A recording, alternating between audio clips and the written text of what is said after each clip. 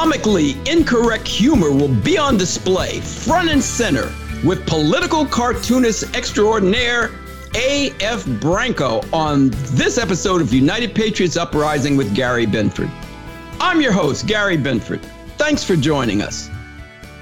This podcast is available at radioinfluence.com or wherever you get your favorite podcasts. Hope you'll subscribe to it, leave a rating and a review, and be sure to tell your friends about the show.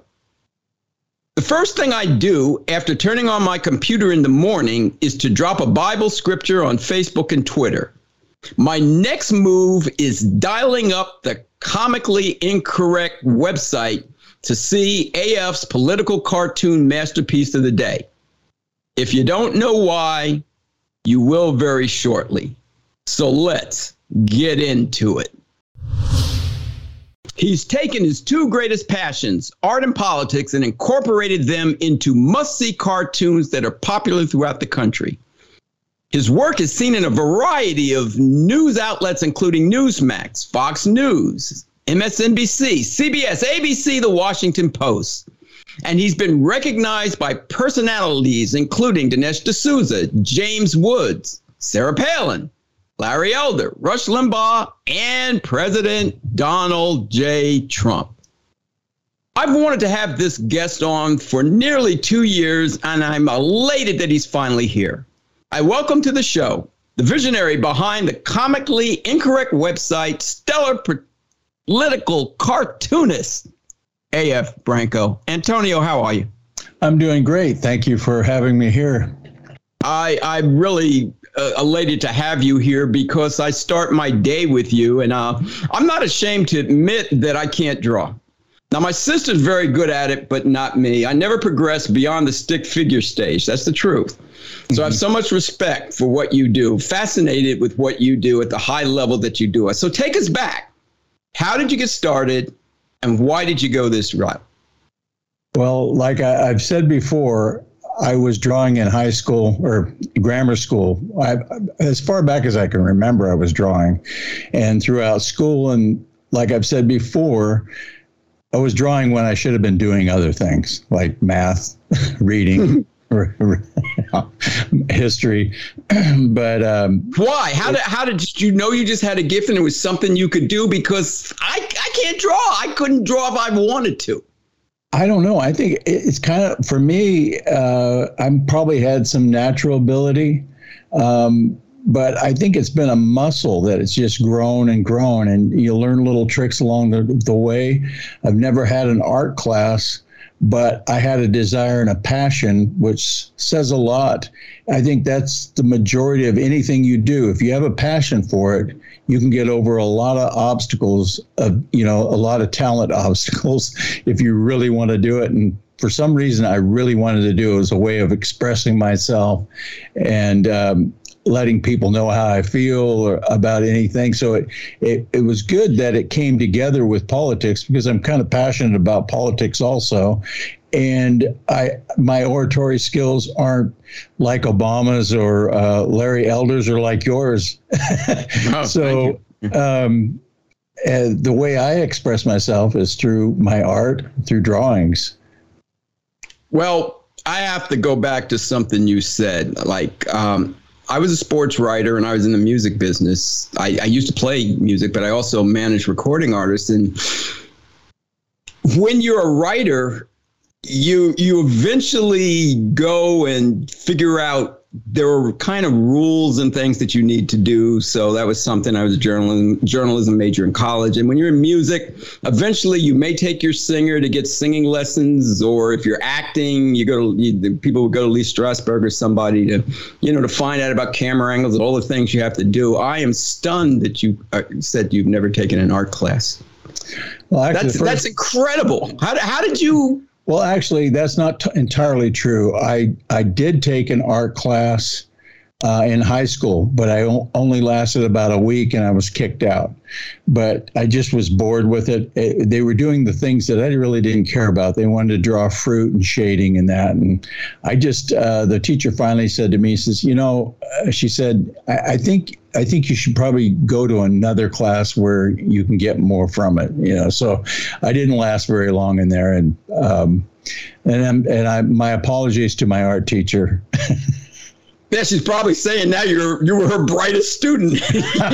But here's just what I'd like to know. How did you develop the skill? But did you watch other people draw? Did you look at other cartoonists that you'd see? I remember on the Walt Disney when I was growing up, they'd show somebody how they do it. How did you figure out how to get the shading, the depth? You're so great with your, drawing people caricatures. They just all natural? No, it's not all natural. I think it's trial and error through the ages. I had been doing cartoons, and I'm I'm an appreciator of cartoonists and cartoons. I always liked looking at political cartoons, and as a young person going through my 20s, I would look at a cartoon, but I would never really pay attention to the artist unless it was a cartoon that kept coming up, and I said, "Oh, that's a so and so," or "That's a so and so." But I appreciated cartoons and realized that, hey, I think through the 90s, I had my own business, but off the side, I was drawing some cartoons just as a hobby, and I would post them up on my website. I had a little website, and this is before the internet and Facebook really took off. And there was some things going on during the Clinton administration I didn't like, so I would just kind of play around with it when I had the time. And then I just kind of dropped off of it for a while. And then when Obama came on the scene, boy, that was an eye opener for me, and it was my way of venting. So I started drawing cartoons again, and I had a program that I used when I was in my graphic business that I started drawing on there, and it really came to it. It came as a way of venting, and I was posting them on Facebook. Facebook came online, Twitter. And then it just kind of took off from there. Well, it actually took off because the first time I saw your work, I was hooked like most people. It's interesting. Hey, I'm telling you, your stuff is great. I can't wait to see it in the morning. Were you always conservative because you grew up in California? So that's not necessarily the way that's going to work out. Well, there's some very, very conservative enclaves in California. My dad was fairly conservative. My mom was more apolitical, but she was religious. So I got a little bit of that. And I got to see firsthand another side to a lot of the things I was hearing in school, because the school I was going to, there were a lot of liberals there, even back in the 60s. It was a different kind of liberalism, but they hated Nixon. They had all this. And my dad would give me, when I'd come home from school and talk about certain issues, he would give me another perspective on that same issue, and a light would go off. But there was probably a time in my life where I was more liberal, just on issues because I didn't understand the issues, like environmental stuff, and until I really got involved. Part of the reason I feel the way I do about environmental studies is that I was investigating as a way of proving global warming. And the more research I did, the more, because I was looking at both sides, I was open to the whole dialogue. And I eventually came to the conclusion that this is a scam, and it's a liberal way, or a Democrat way of extracting money out of the public with fear. And I know I'm kind of going off the beaten path. No, you're doing fine. You're doing fine. Yeah. And then I was in the military for 3 years, and I got a different perspective there. What did you get there? What was the military perspective? See, because you're bringing up a very good point that people are a product of their environment and their experiences. So if you're in this woke military now, you're in trouble. See, but you were, so you could have soldiers coming out now and say, well, I don't see why I should be, and now, but what was your military experience like and how did that shape you? Well, it was pretty stout still back then. We had a limited boot camp because I think recruitment was down, and I volunteered the time that and Carter was in play. So the military was going through, they were going through cuts. And so, I don't know what it's like relative to today. I know that the drill sergeants didn't have to deal with transgenderism and had to deal with having to be nice like they probably do today and be sensitive and all that kind of thing. AF, not only that, soldiers don't have to deal with transgender officers. I know. How do you keep a straight face watching a guy with a 5:00 shadow and a dress barking orders at you? And I can understand why a lot of these people, a lot of families, the heart of America, they just don't want, I wouldn't want my son to go into the military. So I know there are probably a lot of people out there that feel the same way. So was there a moment in which you just took the red pill and said, I'm done with, whatever the left has to sell? Yeah, I think the red pill came to me.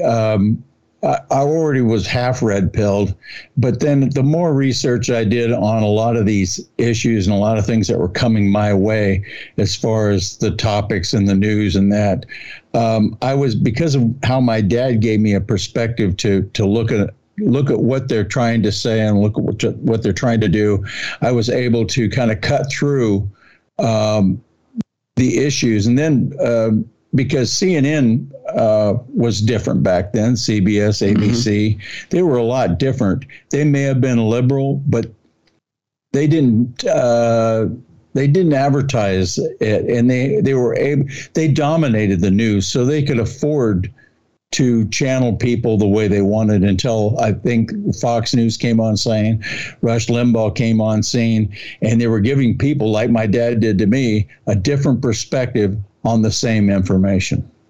Yeah, I hear you. Now, it's a great thing that what your dad did. Your dad gave you another perspective, meaning there was another side of the coin and he would present it to you.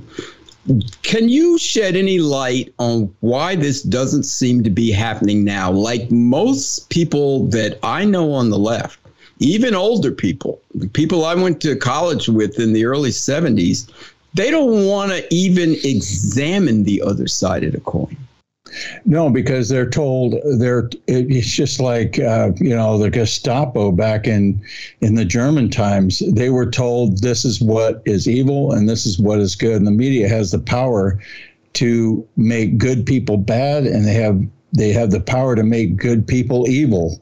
And if you're not paying attention, you're not looking at and deciphering the information in an objective way, you're going to just believe it.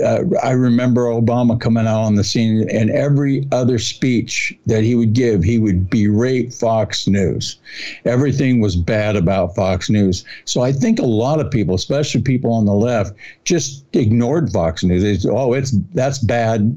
Obama, our leader, says it's bad. It has got to be bad. So I'm not even going to watch it. In fact, I've heard people tell me when I give them certain information that they don't know about, things at the border, the economy, all the things that aren't obvious to them already.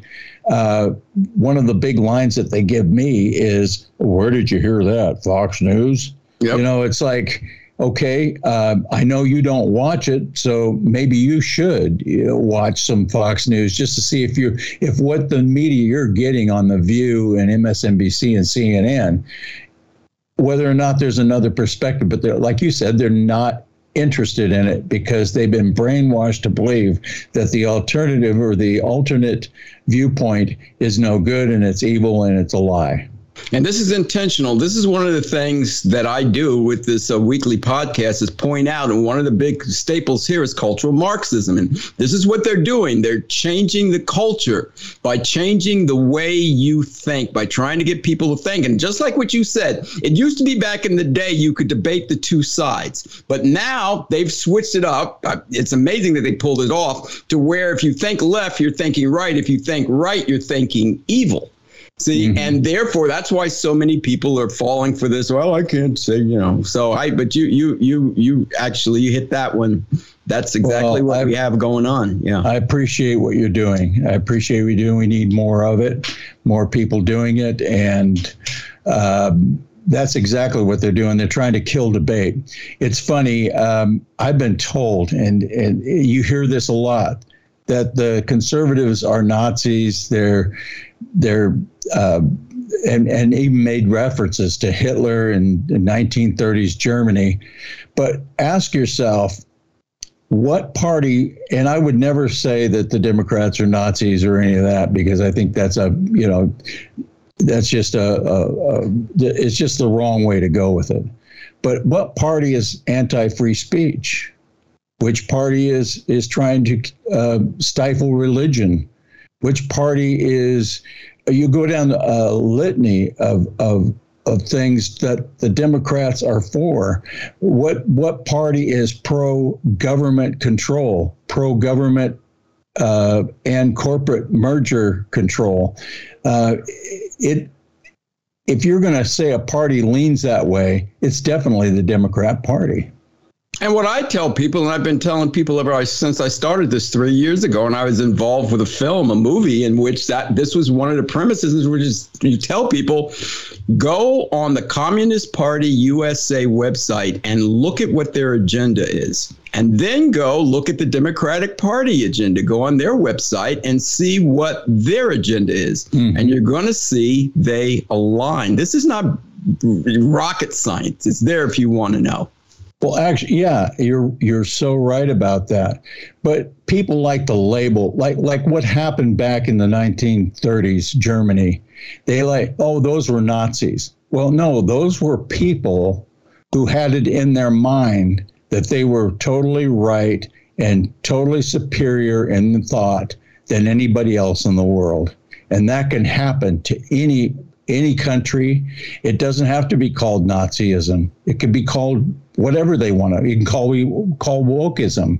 But as long as as long as we're human beings, that possibility exists in all of us if we're not careful, and we have to be watchful of it. We can't just disregard what happened in Germany. Oh, those were Nazis. Those were white supremacists. No. It was a human thing that happened there, and we have to be vigilant that it doesn't happen again through some other name or cause. Absolutely, because you don't have to just look here. You can just look at Castro's Cuba. You can look at Hugo Chavez's and Maduro's Venezuela. You can look at Kim Jong-un in North Korea. You can go all around the world and see what the Marxist, socialist, communist thing does. Absolutely. AF, you came in the back door through social media, not the print media. And I was watching you on an interview with Larry Elder, in which you said the print media really doesn't like the controversy, particularly coming from the conservative side. Did that surprise you that cartoons would be like, oh, no. Yeah, exactly. We've discussed this. I have a few cartoonist friends who were big time in the print media, and I've met with them, and they asked me, "Well, how did you do this? You went through exactly like you said. You went through the back door." And I said, "Well, I didn't leave it up to them. I just did it, and I gained a following, and then people started coming to me and wanting me to do cartoons for them and print them, and then." Pretty soon, some newspapers were coming to me and wanting to print them. And then Creators Syndicate came to me and would like to syndicate my cartoons nationwide. But it was all due to popular demand. I think my cartoons resonate with just everyday people. And it's kind of like CMT and the Jason Aldean thing, people aren't straddled to the hierarchy anymore. Jason Aldean's show or song hit number one, and CMT had nothing to do with it. You know, so it's like I said, it goes back to passion. And from the beginning, my cartoons were never about getting rich or making money. It was about sending out a message. And that is my motto. My motto today is it's about getting the message out there. And even if it's in a small way, I'm going to hit a few people. I'm going to make a few people think. And I'm not going to rely on New York Times or LA Times to get my stuff out there. I know what you mean. Now, in regard to your daily content, do you have some ideas, general ideas you have in mind, and you keeping an eye on current events also? Like, how do you choose your daily topics? It's hard. That's hard. That's a good one, because there's so much being thrown at, especially in the last probably 10 years, because that's part of the strategy of the left, is to throw everything all at once to the wall and see if some of it sticks. And so I'm trying to prioritize things that I think that can break through, especially, you know, in today's world. And it's really hard. Sometimes I get right on target. Sometimes I'm a little off, but that's my objective. Yeah, and I can tell, because sometimes at noon I'm posting a cartoon from you, and then by 4:00 something else has happened, and it's like nobody even wants to pay attention to that. They've forgotten about that issue. The news cycle is just fluid. Yeah, it takes a while to draw. You know, I draw probably about one a day. So by the time I'm done finished it's probably they're on to something else. So. How long does it take to do one cartoon? I'm sketching out drafts all the time as I'm hearing news and things are happening, but then I'll settle on one and of course complete it. From the time I draft it and complete it, do the coloring and shadowing and all that, it could be anywhere from 3 to 5 hours, depending on how much information's in the cartoon. I hear you. Now, is there a difference how people respond to negative and positive cartoons? Like, or is there one side of that positive, negative message that works better? Because, you know, in the news cycle and even in sports, like on sports talk show, the squeaky wheel gets the oil. So when your team stinks, like I'm here in New York and the Mets and Yankees are stinking, so now everybody's calling in because everybody's upset. But when you're doing well, you know, it's like, eh. Yeah, I hear you. Yeah, I think the negative cartoons, the red meat cartoons, are effective because people are passionate about what's going on. Right now, I'm trying to elaborate on the Biden corruption, because the media just is ignoring it as much as they possibly can. And what's happening is it's bleeding out through the alternate media, like you and Joe Rogan and different organizations, that people are getting their news somehow. They're getting it off of some kind of social media. Truth Social's taken off. So I like to elaborate on the things that the media isn't showing. In fact, some of my cartoons are about the media not showing information that people need to make a decision, sort of like the Hunter Biden laptop that was called Russia propaganda about a year ago, and that kind of thing, and the media just downplayed it. And there's been so many conspiracies that have come true that it's starting to be a running joke now. And I get a kick out of your characterization of the mainstream media as this big donkey with the buck teeth, with the badge saying media, with the Democratic insignia as the D. So I get a kick out of all those things. Are there any topics you won't deal with, or topics you're concerned that you can't deal with? I don't think so. Right off the top of my head, there's really no topics that I won't approach in some way. There's some things you have to be a little bit more sensitive about, especially if it comes to kids. I just, when there's a mass school shooting, you just can't. There's nothing humorous, funny, but you can make a point in a different way. So you're not appearing to capitalize on that tragedy. But it's at time. I mean, after a couple of days, you have to make a point that, the left is going to try to, right out of the gate before anything else, right? I mean, a few minutes after the tragedy, the left is already trying to capitalize on it for their agenda. So I will do a cartoon about them capitalizing on it. And that's about it as far as that goes. But I really don't have any limits that I won't approach. If you can name one, I'd love to address it in some way. Maybe there is. I just don't know of any right off the top of my head. Well, I'm going to throw one name at you. And I want to know, and I'm sure the listening audience is going to want to know, because this person who was a kid became a national or international lightning rod. And everybody knew somebody needs to stick a sock in this girl's mouth. The problem was you knew she was being used, but her message was so dangerous. How did you deal with Greta Thunberg? Horribly. I did. I didn't attack her. I think I attacked her in such a way that her head is being filled full of nonsense. And so I didn't really attack her per se. I attacked the fact that the liberals are exploiting this little girl and her ignorance to make a point. I don't know if you saw that cartoon. There was a couple of them out there. I saw them all. Yeah. Oh, okay. Yeah, but so, I see your stuff every day for about forever, it seems like. Well, thank you. Were you concerned about how, because she's standing up there and I'm like, oh gosh, and that was child abuse. Absolutely. Biden is elder abuse and she was child abuse. So. Yeah, that's a shame. Who are the three favorite personalities you've drawn and why? Are the three people you put at the top of the list?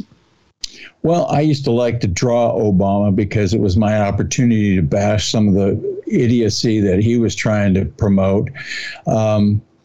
I have to say Biden is a close one there. I'm a Trump fan, so I like doing. Yeah, I like doing Trump in a favorable situation to focus on the fact that of some of the things that he's doing and has done for the country, so that maybe some of that'll squeak out through the population in a small way. But yeah, I enjoy doing them all, really. I look at each one as a challenge to try to get their characteristic. And I also like to try to put on paper or in my cartoons what I feel is going on in their soul, and if they're a dark person or they're evil or they're doing evil things, I like to get that on their face if I can, some way, whether it's Pelosi or. That's my favorite characterization. Your characterization of Nancy Stretch Pelosi, man, you nailed her to the wall, and rightfully so. Thank you. And also Alan Schiff. I think the guy's a despicable human being. Those eyes, the way you do his eyes, I'm on the floor. Yeah. Yeah. But I enjoy doing him because the guy, I don't think it'd be hard to beat him out as the most despicable politician other than Biden and Pelosi. Well, I'm going to throw a name up because, in my opinion, Mike Pence is getting close. How do you draw Pence? I've drawn him and I just did one of him a couple of days ago as a piece of toast in a toaster. There you go. I saw it. and I'm not so sure Pence didn't think he was doing the right thing, but I don't think he explored it too deeply, because I think he had it within his constitutional power to contest the election, to send votes back to the states. There was a few things he could have done. But maybe he thought, I don't want to give him the benefit of the doubt, because he's a smart guy. He doesn't deserve it. You're right. No, but maybe he thought that was the best thing for the country, as foul as bad a decision that was. But still, I don't think it was the best decision of the country. I don't think it was the right thing to do. And whether it was or whether it wasn't, his conduct since that has been despicable and proven who he is and what he's about, because Absolutely. he's had time to reverse. He's had time to make it right in other ways, and he's just doubling and tripling down. So, you had him as a pizza toast that's been toasted, and he's toast. He may not know it, but right. He is. I'm surprised he even shows his face in public, but that's another. Yeah, it's hard. I think he's getting bad advice, or he just doesn't understand what the electorate is doing, is where it's at, where the voters are, where the conservative voters are, because it looks like Trump is marching on his way to getting the primary, and maybe he's just trying to cut himself apart, because you never know what's going to happen here or there. So he's cutting himself out from the herd in case something goes south with the other guys. I don't know. I'll tell you, I got a lot of friends, and he's GOP establishment. That's what happened. He always was. Always was. That's a good word. He always was. See, because they're showing who they are. You can see Graham, McConnell, Romney, McCain. They all fall into the same point. And you notice it's the battle we always used to think it was Democrat, Republican. That's not what it is anymore. Trump has proven the battle is globalists versus America first. That's what it really comes down to. Do you want to uphold the Constitution of America, and that we're going to be as the shining place on the hill? It's going to be about America first, fracking here, as you've talked about, our gun laws, securing our border, and we're going to run this country, or you're going to have the United Nations running the country. And that's what it comes down to. Absolutely. And everything that the Democrats are doing, and it seems our corporate world is doing, is about globalism. So they hate Trump because he's trying to make it more about the citizens of the United States, what's best for them. For some reason, the globalists think it's okay to have open borders and just running over the top of everybody, because a lot of these corporations, they're thinking worldwide. They're thinking world dominance. They're thinking, I want to sell my products in China, Bangladesh. I want to sell them all over. And the United States is just kind of hanging out there, and it's, a lot of these people just think that that globalism is the way to go. Trump comes in, and everything is about Americans, our border, our relationship with China, the economy, and that, and just the fact that the mainstream media is trying to stop him says a lot, because everybody's pretty much got the idea that the mainstream media doesn't have the best interests of Americans at heart. Right. And what we learned, we expected the media and the left, but we found out, which I knew, I've been trying to tell people about this, and Trump brought it to light. The Republican establishment tried to stop them because they are globalists. They're big. They're not only are they globalists, they're about big government. They try and hide that, but that's what they're about. AF, please tell the listening audience about your website, Comically Incorrect. It's where I post all my cartoons. Now, I do cartoons for Americans for Limited Government, America Cares, Swamp Monsters, Alpha News. Those people have contracted me to do a cartoon once or twice a week for them. And what I do there is I I send them samples of ideas that I'm working on, and then they choose one, and that's the one I'll do. I'll give them a couple of choices, usually about very topical issues. But all my cartoons are posted on Comically Incorrect. So the archives go way back. They go back years. So if you're looking for a specific cartoon, there's a place where you can enter it in like a subject, and that subject will probably come up, whether it's about Biden, Obama, economy.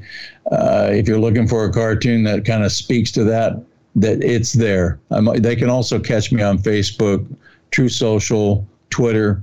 AF Branco is the handle for True Social and Twitter. And you're on YouTube. I'm on YouTube. Also, Rumble. Rumble is probably at rumble.com/Branco cartoons. And we do a live presentation every Thursday at 9 o'clock Eastern, 6 o'clock Pacific, where I'll showcase my recent cartoons. We'll talk about the issues, and I have my friend Joe Dan Gorman that hangs out with me on that program. It's usually about an hour.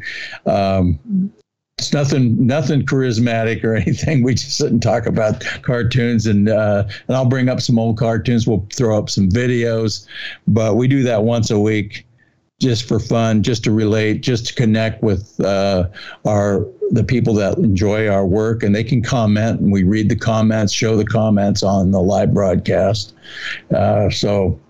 And it's called AF Branco Cartoons, etc. I hear you. Thank you. Now, is there a way, like if people want to contact you, is there a way that they can contact you? Well, I now can get on my website and view the comments, whereas a few months ago I couldn't.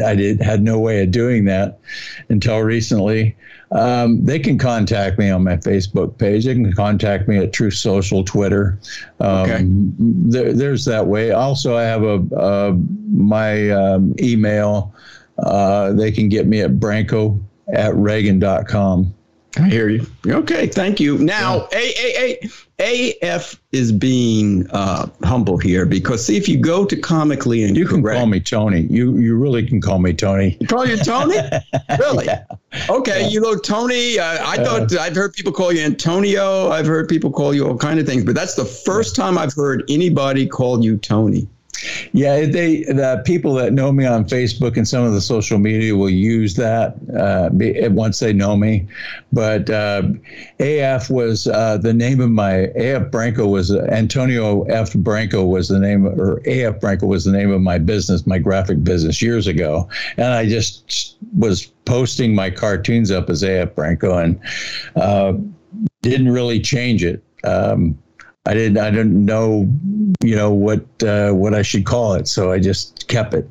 Okay, Tony. Well, Tony is being humble, everybody, because if you go on his website, not only will you see his cartoons, but you'll see he'll do some political commentary. And also, I saw a video of Tony strumming a guitar while singing a politically oriented song, country and western style. So you're hitting the stage? No, I was a musician for about 35, almost 40 years. Played in a lot of clubs. It was a band called Tony and the Tigers, and we did a lot of casinos and bars and that. And then, just probably about 8 years ago, I just hung it up. I retired from it. My wife, she's about 20 years younger than I am, and we had a daughter. And I decided that music, I liked it when my wife would come out to the clubs with me, but once we had the daughter, she wouldn't be able to do that. And I just felt like it wasn't probably the lifestyle I wanted to bring a daughter into. So I cut it out. I know what you mean. Been there, done that, and that lifestyle, and survived it. Thank God. Yeah. Tony, thank you very much for coming on and shedding a lot of wisdom of who you are and why you do what you do. We need great patriots like you. I really appreciate you coming on, and I really want to tell you, I tell you, I honestly, this is the truth.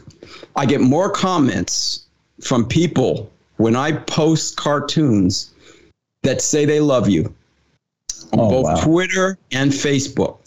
More comments. Now, I get it, they love a lot of people, but everybody, when people saw that, because I post who's coming up as guests, when they saw your name listed with 5 or 6 other A-listers, you got more comments. They said, I love him. So thank you. I'm going to tell you why. You're beloved because in this time and in this climate where we have nothing to be happy about, you bring a ray of sunshine and light into our life. Please don't stop. I will not. It's going to be hard unless they stop me some way, which, they probably have a long list before they get to me. So, Dude, have you ticked anybody off? Like, is there somebody like Schiff or Pelosi or somebody that really can't stand you that contacted you? Oh, have you ever heard from anybody? There has been. There's been. I know that a while back I did a cartoon. I can't remember what it was, but all the major. I know what it was. I did Hillary. She was doing some kind of thing. She was catering to the black crowd, and she had the barbecue sauce and that and it was about all the people that were doing blackface at that time, right. I think. And I had done one with her in blackface because I thought she was exploiting the black voter. And I ain't no ways tired. Yeah, I ain't no ways tired. Yeah, she was, so I did one of her and that. And there's been a couple of cartoons that have done this.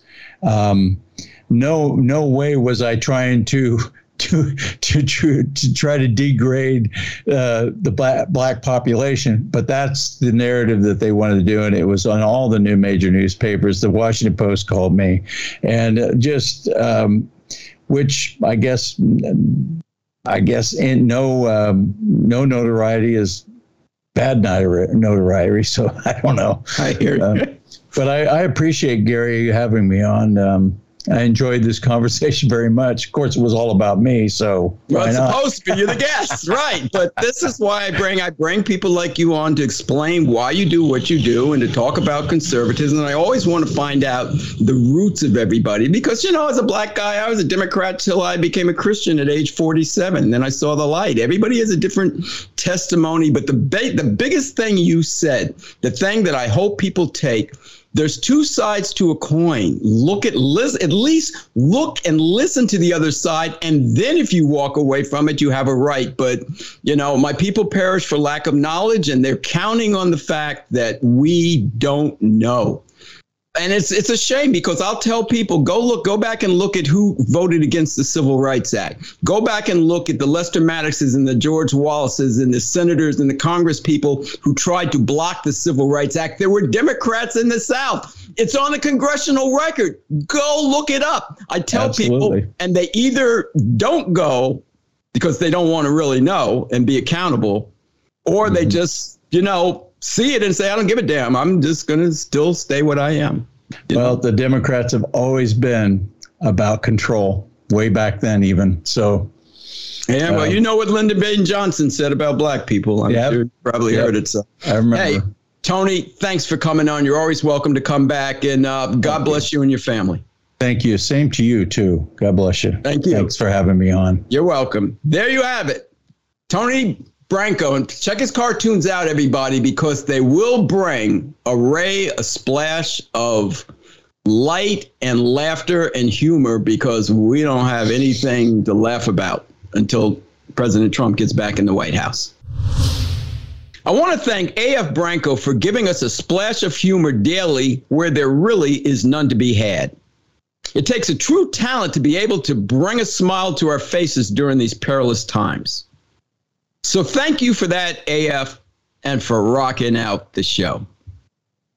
This podcast is available for download at radioinfluence.com or wherever you get your favorite podcast. Hope you subscribe to it, leave a rating and a review, and be sure to tell your friends about the show. If you've tuned in for the first time, hope you'll check out the podcast archive located on the page.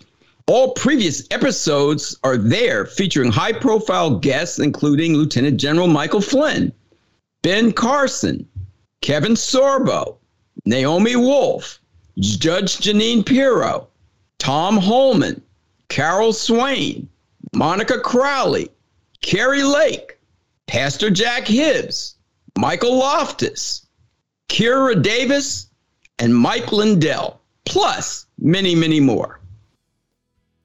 That's a wrap, friends. Thanks for joining us. So until the next time, this is your host, Gary Benford, saying God bless you, God bless your families, and God bless America.